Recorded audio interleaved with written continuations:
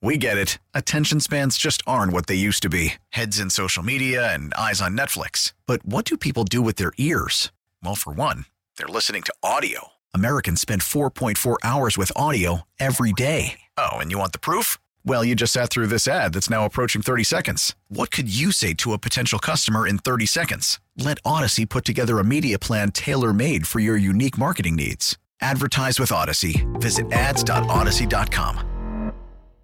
Worried about letting someone else pick out the perfect avocado for your perfect impress them on the third date guacamole? Well, good thing Instacart shoppers are as picky as you are. They find ripe avocados like it's their guac on the line. They are milk expiration date detectives. They bag eggs like the 12 precious pieces of cargo they are. So let Instacart shoppers overthink your groceries so that you can overthink what you'll wear on that third date. Download the Instacart app to get free delivery on your first 3 orders while supplies last. Minimum $10 per order. Additional terms apply.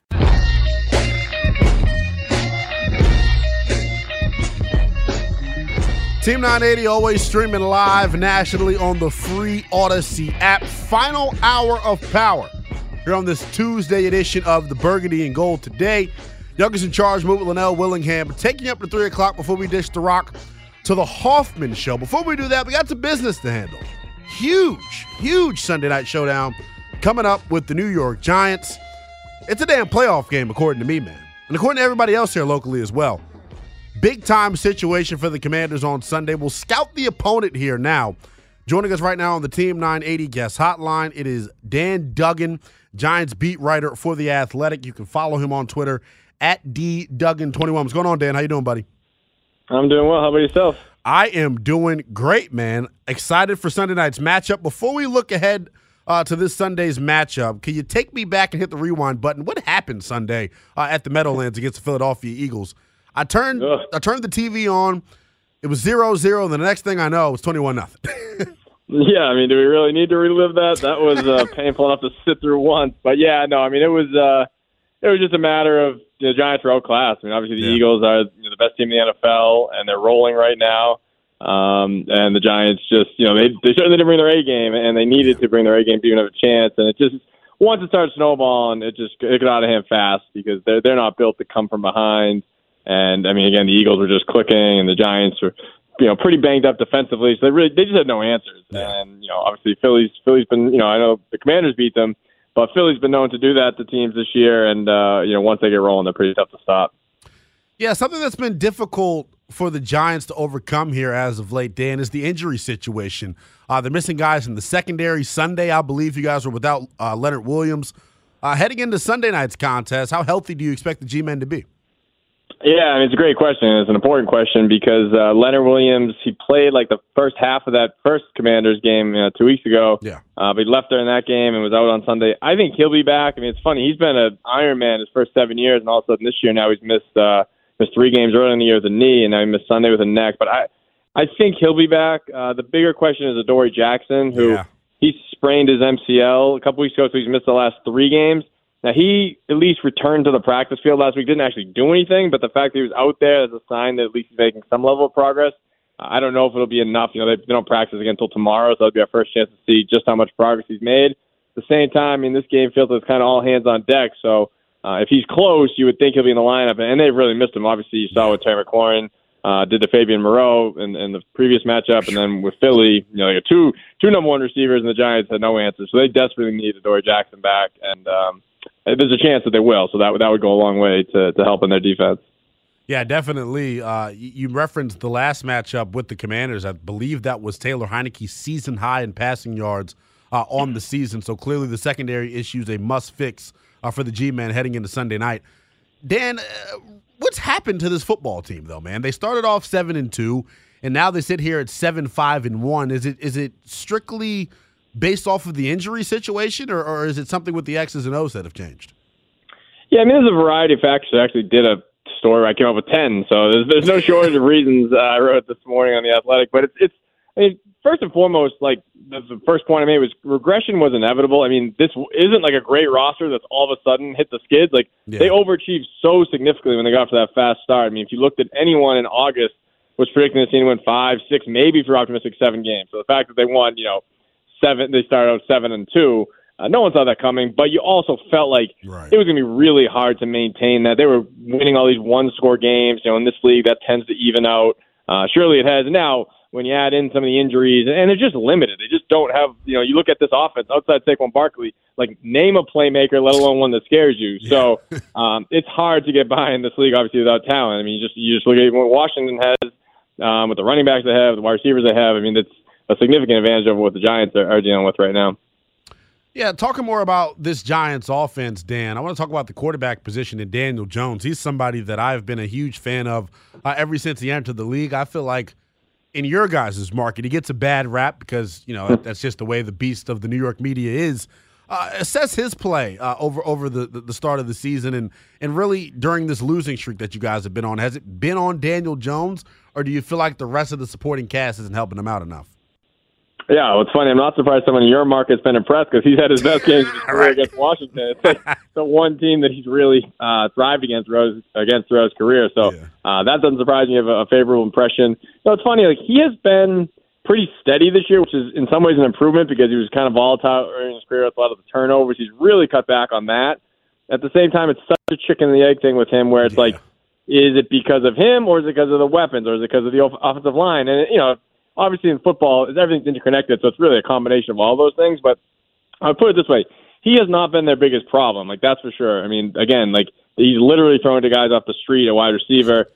Saquon has not looked the same. And, basically Saquon and Daniel's struggles can probably be traced to the offensive line, which has really kind of sprung some holes here as the season's progressed. So I think he's been fine, which, okay, that's great. But, like, if they're going to right this ship, he needs to be better than fine. Like, he needs to somehow find a way to raise his level, raise these guys around him. And that's not, that's going to be easier said than done, especially against good defenses like they've been facing lately.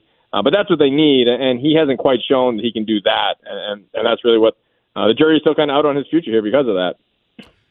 Dan, when the Giants jumped out to that 7-2 start, everywhere on social media and on all the big-time sporting channels, you were seeing images of Brian Daboll in the locker room, and all the talk was about how he was able to come in here and establish and change this culture right away. On the flip side of that coin, during this rough stretch, have you felt like the confidence level in Daboll has wavered, or has he been the same guy that he was since day one?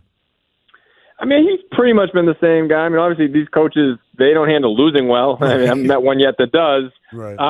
But no, he's pretty much been consistent. And I will say to his credit, when they were winning, he wasn't like going crazy. I mean, you see him dancing in the locker room and stuff, but publicly, and I think to the team, he kind of tried to keep a pretty even keel. So that way, when adversity did hit, it was like, whoa, like, he's so different. So I think that's kind of been his MO. I think he kind of knew that it probably wasn't going to go 15-2. Like, there was going to be some rough patches, so he's kind of always bracing for that. I think the biggest difference and the thing he kind of got criticized for around here was in that Washington game, in overtime, he got 4th and 3 at the Washington 45, and he punts it away. And now, listen, that might have been the right call because it ended up, tying the game, had a chance to even kick that long field goal, and I think a tie was more beneficial to their playoff odds than if they had lost that game. Obviously, with a crushing blow, whereas a win, they had to execute a 4th and 3 play, which I understand we didn't have confidence. But in the opener, he galvanized this team and the fan base by going for 2 when they, scored late against Tennessee, and obviously they won that game. So, he isn't quite going letting it all hang out like he did early in the year, because I think, these guys kind of tighten up a little bit when you get to playoff time, and you don't want to blow an opportunity. So I think they just kind of settle like, okay, a tie is not the worst thing here, but it wasn't that same, guns blazing approach that he came out with to start this season. Joining us right now on the Team 980 guest hotline is Dan Duggan, Giants beat reporter for The Athletic. Make sure you give him a follow on Twitter at @DDuggan21. We mentioned Brian Daboll. He's the one on the staff that gets a lot of the credit for the Giants' 7-2 start. I want to talk about defensive coordinator Wink Martindale in his first season at the helm, leading this Giants defense. We saw it firsthand, Dan, when we took on the Giants a couple weeks back.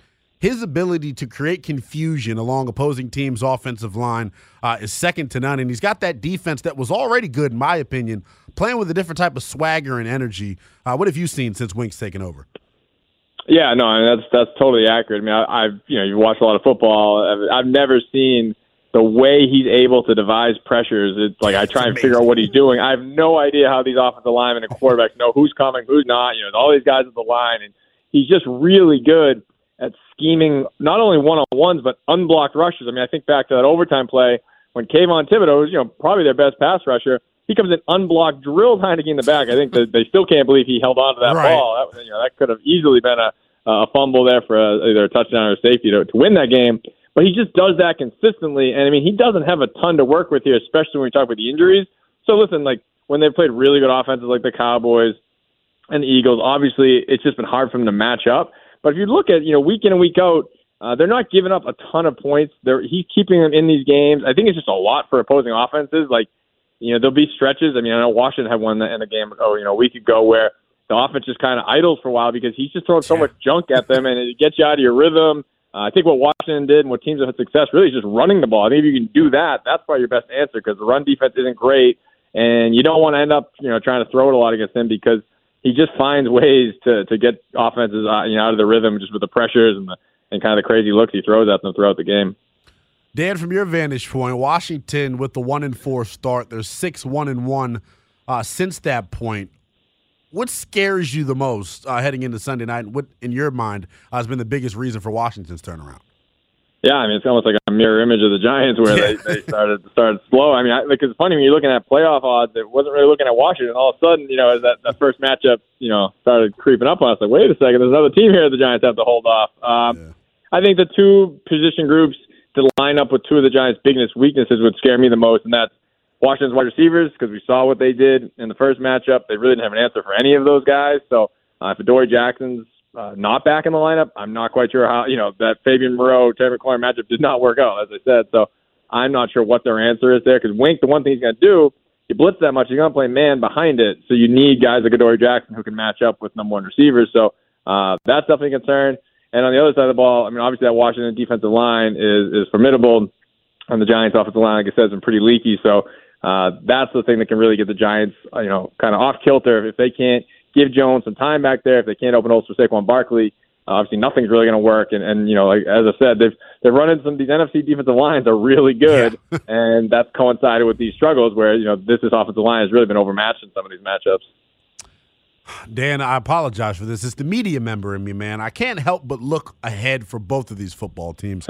We'll start with the Giants. This remaining 4-game stretch that they have, is that, in your mind, going to be the deciding factor as to what they end up doing at quarterback this offseason? They declined to pick up the fifth-year option of Daniel Jones. I believe he is an unrestricted free agent come the summer. What do you end up? What do you predict happening in that situation? And do you think the remaining 4 games is a big decider in that? Yeah, I do, because, I mean, Joe Schoen, the GM, spoke at the midway point at their bye, and he was asked about, extending certain guys like Saquon Barkley, and he definitely indicated he's open to doing that. With Daniel Jones, there was no talk to his representatives. When asked about Jones, he kind of just said, like, listen, there's still 9 games to go. Like, it's clearly going to be a season-long evaluation, so I don't think they're leaning necessarily one way or the other, and I don't know. I mean, I think these next 4 games, potentially could sway them if they bottom out and go 0-4. It probably makes the decision easier. If they get in the playoffs, then anything can happen there. That obviously helps Jones's case. But I do go back to that point you made. They came in, they had 3 years of tape to watch. The 5th-year option was about $20 million. They declined it, so he was kind of always, facing an uphill battle here to win them over, in my opinion. Like, he had to show them enough to make them realize, hey, that was a mistake. This guy's worth it. Like I said, he's been fine this year. I don't know that he's done enough to sway them. But then the other question there is, okay, so you don't love Daniel Jones, but who's your replacement option? Are you going to roll Tyrod Taylor? Are you going to get a quarterback if they're drafted, like, let's just say around 20? Yeah. It's going to be very interesting. Trust me, it's the biggest topic that I've been thinking about for the last 9 months since these guys came in, and it's going to dominate everything really as we get into the offseason. But no, I think these next 4 games, the beauty of it, a lot of it is in Daniel Jones' hands. If they, rip off 4 straight wins and win a playoff game, then, hey, they got no choice but to bring him back. Joining us right now is Dan Duggan, Giants beat reporter for The Athletic. Make sure you give him a follow on Twitter, @DDuggan21. Dan, I saw you going back and forth with a fan earlier this morning about the Kenny Golladay situation. Can you explain that for the D.C. folks here in a nutshell, and how strange that's been from your vantage point? I don't know how many other teams you've covered in your career, but have you ever seen a free agent debacle signing like this? Well, yeah, I mean, I've been on the Giants beat for 7 years, so Nate Solder gives him, maybe a run for his money, but Nate Solder at least was, he played every week, and I don't know, like he was a tier below Golladay, because Golladay gets $72 million, and he literally still does not have a touchdown in a Giants uniform. Yeah. Like, it's been an unmitigated disaster. He's been injured. He's been in and out of the lineup. But yeah, so with the fan on Twitter, it's like they're asking like why they don't get Galladay the ball, and my point is just like it's over. Like it's not going to happen. He's, like I said, they're literally starting guys off the street, and Galladay, he can't even get on the field. He's playing a handful of snaps here, a handful of snaps there. He just has no juice left. I mean, I know he had some injuries in Detroit. Obviously, the hip injury was the big one, which you question what the Giants doctor saw there because it seems like he's just shot. And, giving him that kind of contract coming off that injury was certainly questionable. Right. So, I mean, this regime, if they could have cut him last offseason, they would have. It's just the cap made it, prohibitive to do so. But the first opportunity they get, he will be gone after this season. So that's why I was just kind of tired of hearing the Kenny Galladay questions because they're giving him opportunities this year, and he has not taken advantage. So I think it's time everyone just kind of moves on. As you mentioned, man, if there was ever a moment for Kenny Galladay to come to life, this is it. I mean, Isaiah Hodgins? I don't know who the heck that is. 2 straight weeks with a touchdown, though. So clearly, Giants going with some guys off the street at the wideout position, but it's working for him, I guess. Dan Duggan joining us right now via the Team 980 guest hotline. Follow him on Twitter at @DDuggan21. Dan, I'll let you go on this, my friend.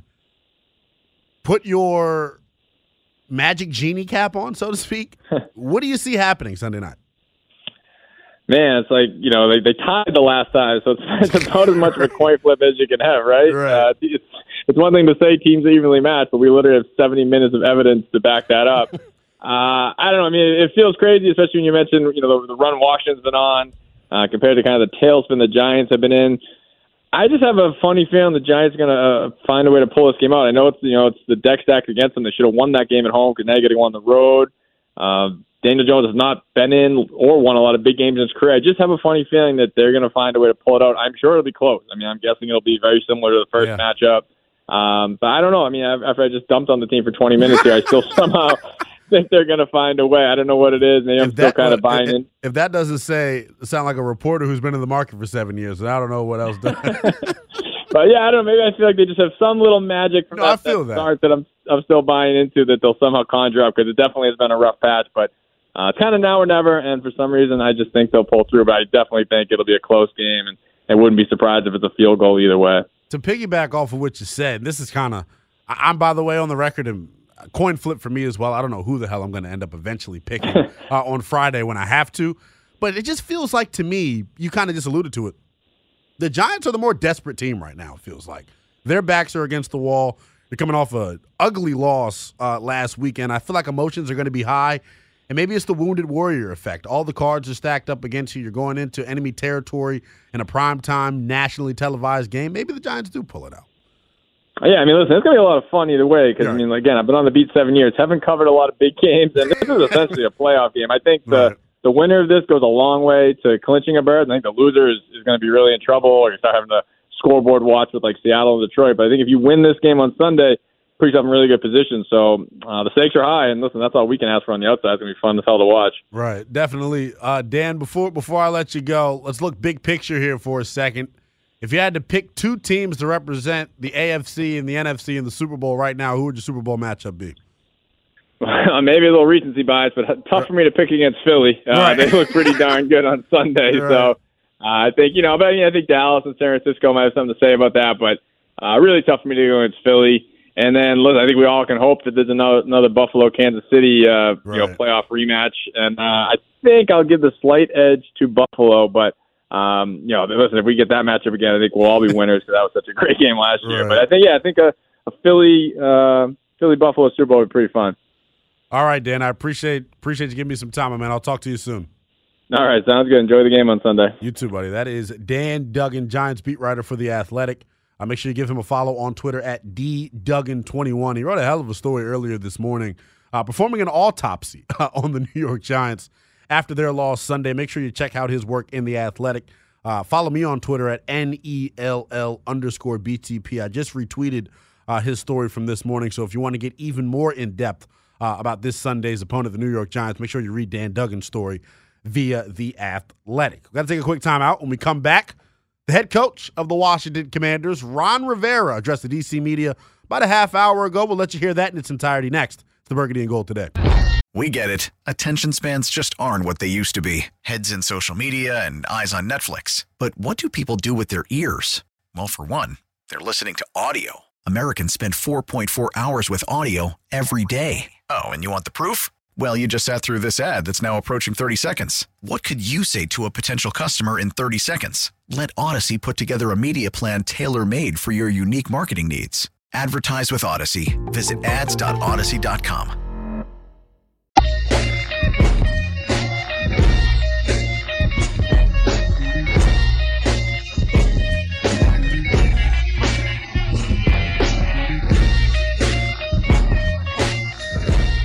Big thanks to Dan Duggan of The Athletic for joining the program. If you missed any of that conversation, you're in luck if you have the Odyssey app. Make sure you use the Odyssey Rewind feature. Go back to the top of the 2 o'clock hour for my conversation with Dan Duggan. And make sure you read the story that he wrote via The Athletic. I just retweeted it on my Twitter, at NELL_BTP. He did an autopsy on the New York Football Giants, trying to explain what's gone wrong with that football team. They jumped out to a 7-2 start. Now, clearly heading into Sunday night's game, 7-6-1. As we were talking about, Eminem, this is a winner-go-home situation for the New York Giants. Washington in the same predicament. From your vantage point, being another young fan like myself, like, we're pretty hyped, to say the least, going into Sunday night. I am psyched. Yeah. It has been years. When you say years, can you get specific for me? When's the last time you really felt like this, like going into a game? I got two options. I think 2012 RG3 Sunday Night Football against Dallas was huge. And then, man, that the winner go home game against the Giants in Week 17 that you mentioned. Yeah, the Week 17 game. I think honestly maybe the 2012 Seahawks, because the difference between the Week 17 is not only do I think we can win this game, I think if and when we win this game, we will go on a run. And that's the most exciting thing, because when we played in 2012 against the Seahawks, it was like if we win that game, we're rolling. Yeah. And that's how I feel about this. It's not just, okay, let's win and go to the playoffs and get blasted in the first round. It's let's start humming this week. Yeah, and I believe in that season, the Seahawks end up going all the way to the NFC Championship, and they end up losing to the Packers, or I forgot who they end up losing to. But they went far. I remember the game against Atlanta that they end up playing. I mean, it was a special season, and I agree with you. If Washington handles their business Sunday night, the narrative here locally, the conversation here locally is much different. We're already leaning towards getting silly, but I'm at the point right now where it's like, man, I keep saying it, defensively you're playing at a championship level, in my opinion. If we could just get average production out of the offense, you know what they say, Eminem, once you get in the dance, that's all that matters. 100%, man. I just think in later in the season, this is where we need to rely on big-time players. Like, I know you said who has the most pressure. I agree, Taylor Heineke, Scott Turner. But in these weeks, we should really be relying on Terry McLaurin, Brian Robinson, John Allen. I need big-time players to make big-time plays if we want to make this playoff push. Hell yeah. Big-time players make big-time plays in big-time situations. Eminem summing it up perfectly there. I've been teasing this all show long here. Plenty of nuggets in Ron Rivera's press conference. We'll let you hear that here in a second. This is head coach Ron Rivera. Speaking of the D.C. media, the Commanders have a walkthrough later today, so no official practice, but this is the latest from the head coach. Treatment with the foot issue. We'll monitor it. Trey, this was good timing for a bye for him. He got a lot of rest and treatment on his leg, so he should be fine. We should see him out on the walkthrough today, and we'll see how he is tomorrow morning. And then Chase has continued to progress. He did a lot of work these last few days and has had some really good days, and seems to be pretty confident. We'll see how he progresses, but he is trending in the right direction.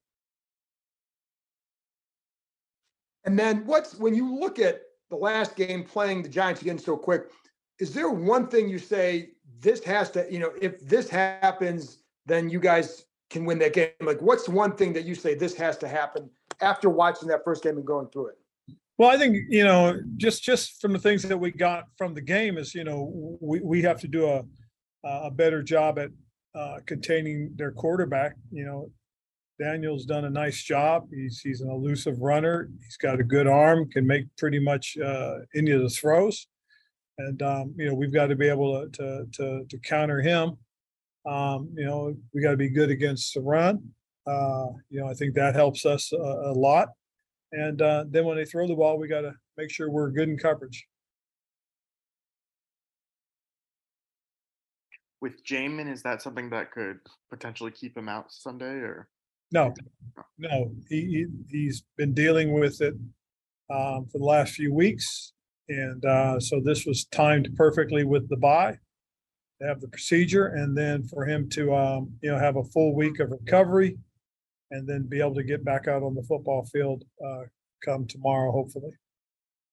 And with this being such a big game, in the past you've kind of, going to the all white uniforms and kind of embracing the moment that you guys are in. Wondering, are you kind of doing anything similar for this game, or how are you kind of approaching that? So much of your guys' playoff chances are kind of tied to the result of this game. Matt, for the most part, we're just talking about the significance of it. This to the guys, just how important it is, the opportunity that they've created for themselves, the way the guys have done the things that they've needed to do to get us to this point. To be 2 wins above 500. That this is an opportunity, and we've got to focus in on. And this is the most important game we will play as of now. And big reason is because it's the one we're about to play. So we will try to keep our focus solely on that.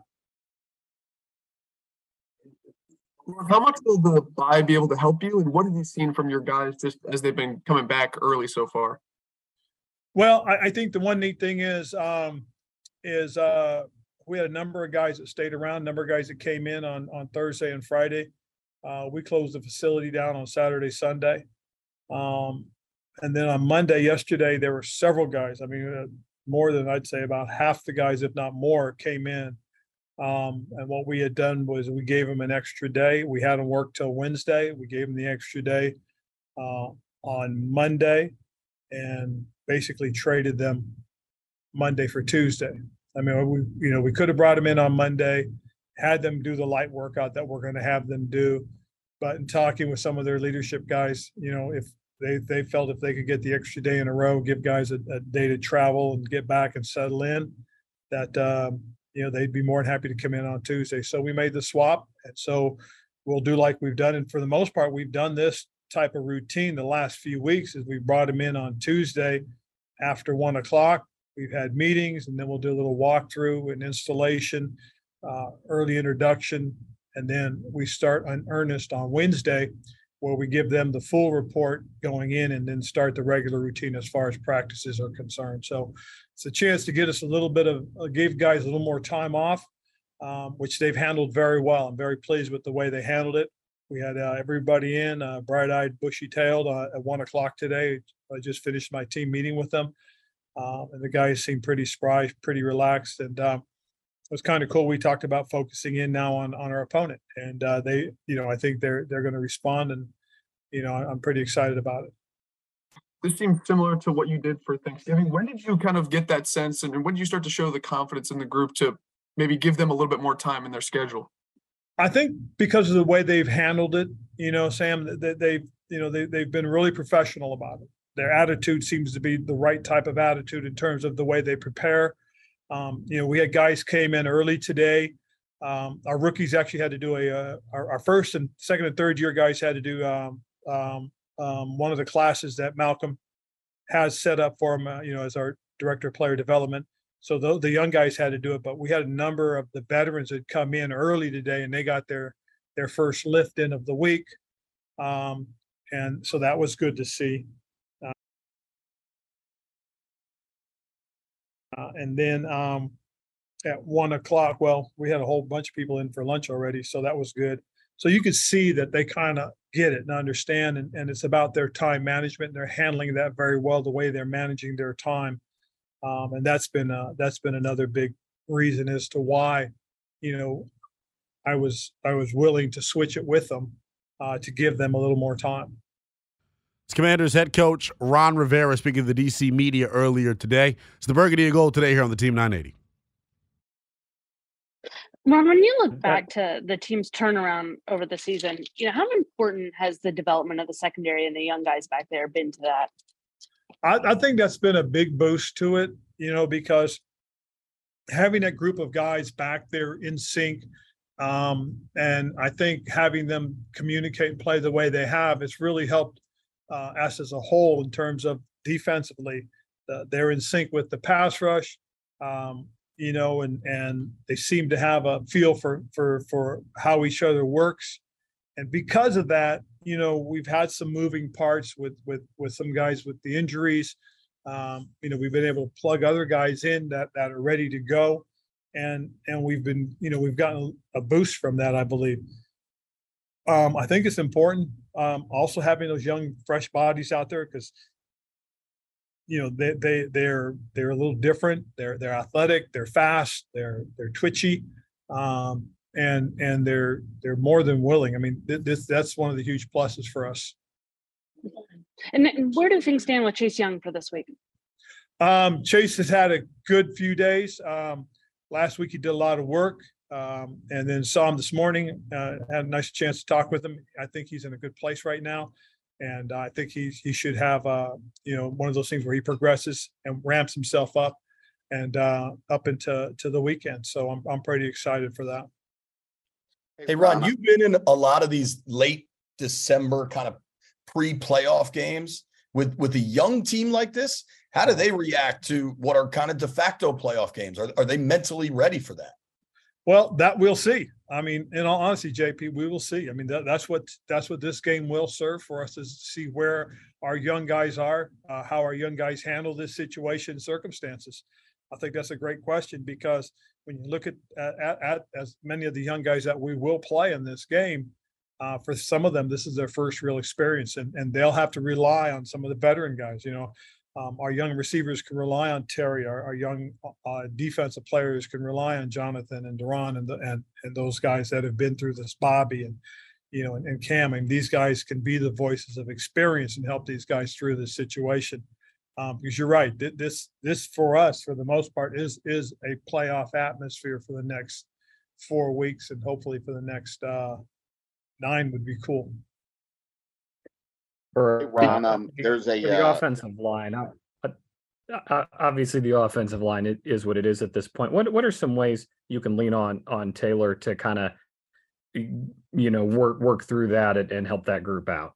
Well, with Taylor, as with pretty much any quarterback, is again their ability to move and slide within the pocket. That helps them in terms of pass protection.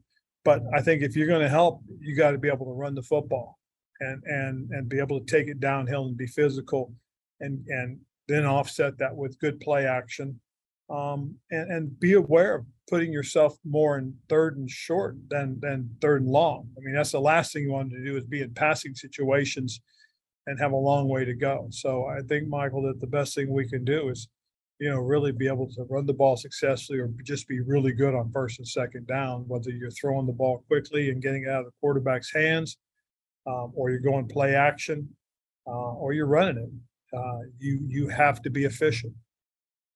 To kind of build on that a little bit, Taylor's been so good in the tempo offense, the 2-minute, but that it seems like in a lot of ways that isn't who you are in your identity. You guys are using big chunks of the clock. How do you balance those two things? Well, part of, you have to, be aware of what you're trying to do and how does it impact the other 10 guys. We've got some young guys that are out there. We've got a little bit of mix in our offensive line, and some young skill guys that, getting ahead of them could be detrimental too. So we have to try and make sure that some of the things that Scott scripts, some of the stuff that he plans when we do some of the tempo stuff, is with the right group of guys, and it fits what we're trying to do. It's Commanders head coach Ron Rivera speaking to the DC media earlier today, right here on the Burgundy and Gold Today. Hey, Ron, there's obviously the goal right now is to do what you guys can to make the playoffs, but also once you get to the playoffs, you want to be able to make some noise. And I imagine sometimes decisions for both are not always equal. Have you ever do you recall a time in the past where you're trying to raise the ceiling of the team while simultaneously trying to just get through the next moment? Oh yeah. 2014 we went through it, and then 2020 we went through it. Just trying to put ourselves in position to come down, and we went through it last year until we got whacked by COVID.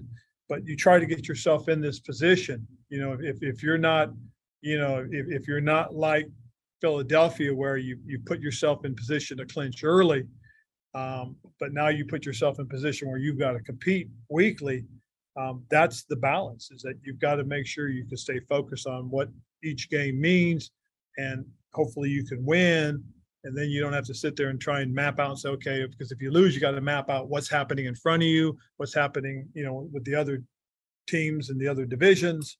You know, for us, it's if we take care of business, we put ourselves in position. And that's the thing that we've had to do. I went through it again, as I said, in 2014 and 2020. And in both those circumstances, we were fortunate enough to be in position that if we took care of our business, we control our own destiny. Two more.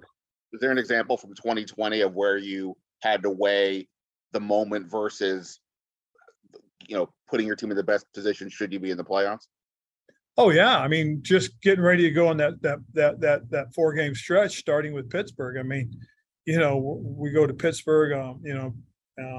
We changed our schedule to help accommodate, you know, what had happened between Pittsburgh and Baltimore, and yet we still had to think about the next game, you know, getting ready for San Francisco, which we went to Arizona to play. And you start thinking about, you know, hey, you know, do we want to start playing young guys and see what we have? Or, hey, we got a legitimate shot here because nobody's taken the reins. And that's what happened in 2014. It was the same thing. You know, we were with Minnesota, playing Minnesota. In Minnesota, we lose. And I sat down with the coaches and said, look, I want to release these veteran guys because I want to play these young guys.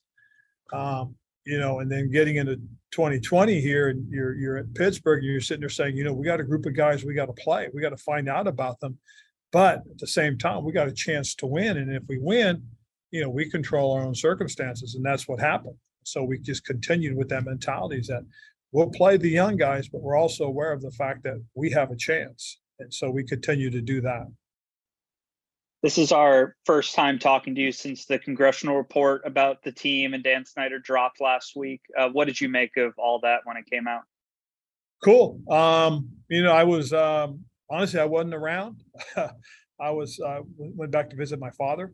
And so when all that came out, you know, I just said, well, cool. Okay, here we go. But, you know, I'm trying to tie it into the fact that every time something like this drops or happens, it's been a plus for our guys because they focus in on what our next task at hand is, and that's to be the best football team we can be. And that's kind of what we've talked about with these guys, is that we're focused in on what's important. And so Pete, we're gonna stay on getting ready for the Giants.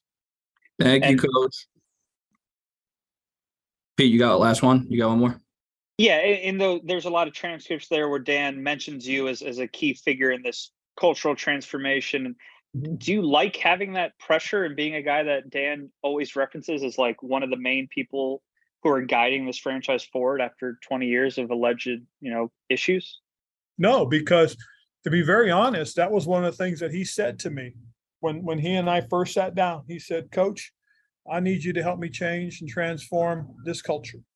And that's one of the things that I really appreciated, was his honesty. He said, we have some things that need to be straightened out, and I believe you're a guy that can help us. So I went in this with eyes wide open. I went in this prepared to do the best I can, and hopefully in several years from now, when it's time for me to move on, I left it better than I found it. And that's going to be my attitude. I'm grateful for the opportunity because, as I said, the thing that I really appreciated, and when I first met with him, my wife was with me, Stephanie and I. We had dinner with he and Mrs. Snyder, and they were very honest, very open, and very upfront. And because they laid it out there, I knew that this was going to be what I was here to do, and that was to help transform, change things, and hopefully bring a sustainable winning culture to this organization. That's what we're trying to do. Hey, thank you, Coach. Hey, Ron, just a quick question. We didn't ask you about Carson since you guys just obviously activated him. Yeah. What's his status, and how has he looked? He's looked good. He's had a couple of good weeks of work. The first week he was on the side. The second week he was integrated into some of the offense, some of the defensive stuff. He threw with the receivers, and then last week he was off, and so we chose not to make the move last week, and then we made the move yesterday to activate him, and think everything should go accordingly. He will be the primary backup going into this game, and we'll go from there. All right, thanks, Coach. Appreciate it. Thank you. That is Commanders head coach Ron Rivera addressing the DC media earlier today. A lot to unpack from that sit down. We'll do that, plus put a ball on the show next. This is Team 980.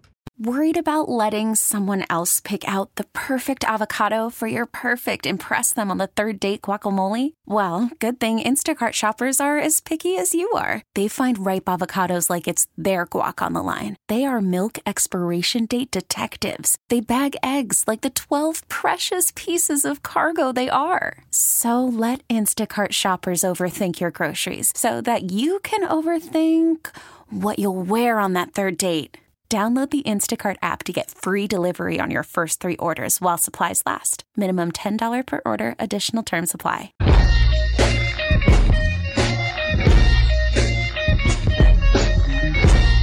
Just heard from head coach Ron Rivera a couple minutes ago, and boy, a lot to unpack from that. I'm sure coming up at 3 o'clock on the Hoffman Show, it'll be a lot of what Ron Rivera had to say. Before we get out of here, I want to focus on one specific thing that he did say.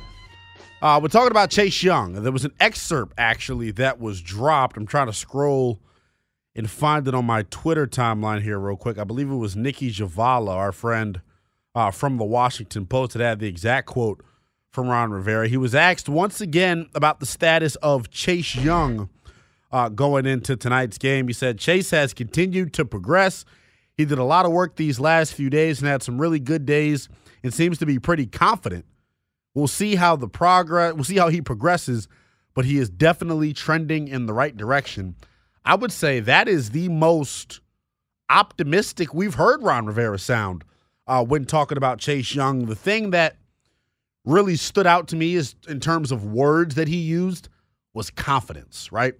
Because we've known all along here for the past month or so, it has not been a structural issue for Chase Young as to why he hasn't been able to make his season debut.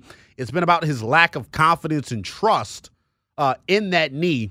So Ron Rivera saying that Chase Young is confident in the knee going in to Sunday's game.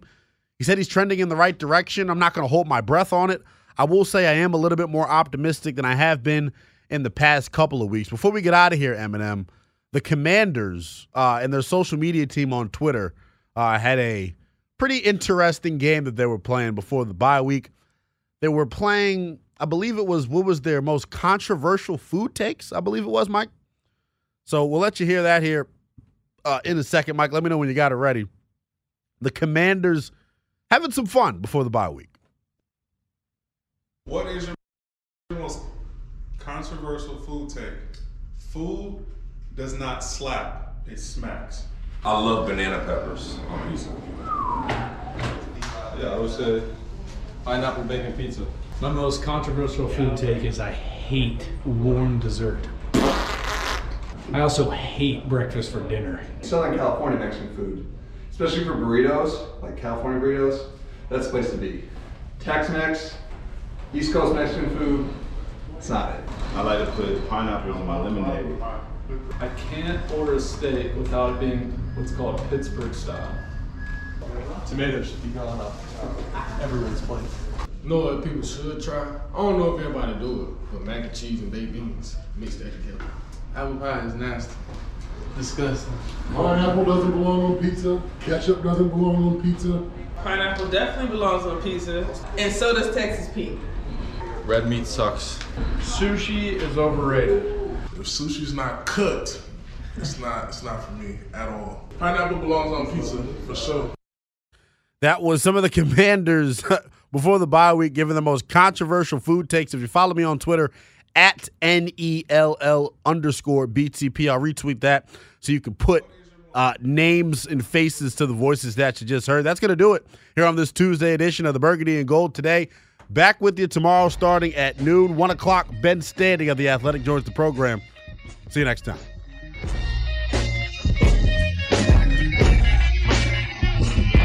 We get it. Attention spans just aren't what they used to be. Heads in social media and eyes on Netflix. But what do people do with their ears? Well, for one, they're listening to audio. Americans spend 4.4 hours with audio every day. Oh, and you want the proof? Well, you just sat through this ad that's now approaching 30 seconds. What could you say to a potential customer in 30 seconds? Let Odyssey put together a media plan tailor-made for your unique marketing needs. Advertise with Odyssey. Visit ads.odyssey.com.